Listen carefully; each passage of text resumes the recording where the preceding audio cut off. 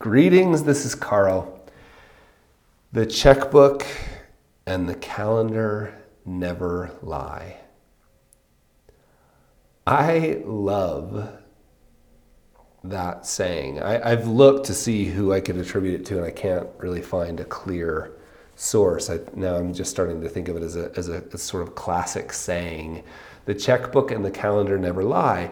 And what I've been talking about for years is I do care, of course, but I don't really care what you say you value. Let me see how you spent your money and your time, and I'll tell you what you value. So it's this use of capital, and I would expand it now. It's not just money and time, it's money, time, energy, and attention. And there's obviously overlap and sort of, a lack of boundaries between those, but money, time, energy, and attention. How do we use those sources of capital? That says a lot about us. And my definition of real financial planning is the process. Real financial planning is the process of aligning your use of capital, all four things, right? Your use of capital with what you say is important to you.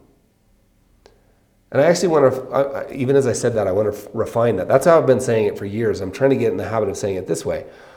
Real financial planning is about aligning your use of capital, with the asterisk to all four things, your use of capital with what's truly important to you.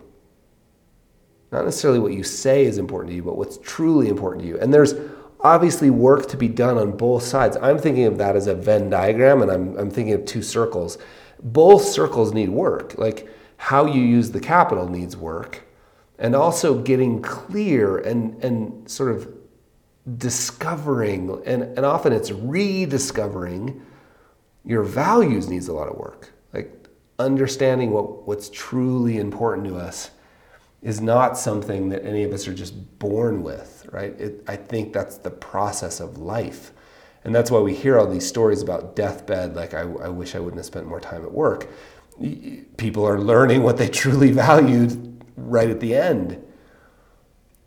So the idea of living an examined life points at that other circle, like what's truly important to you, examining it, experiments, placing small bets, seeing how it feels, making guesses.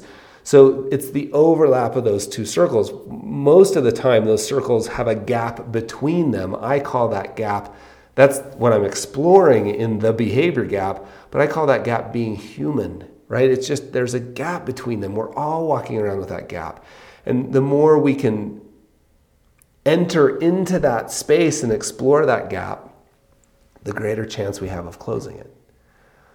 And then, it's closed, and then it opens back up again. And that's the process of being human.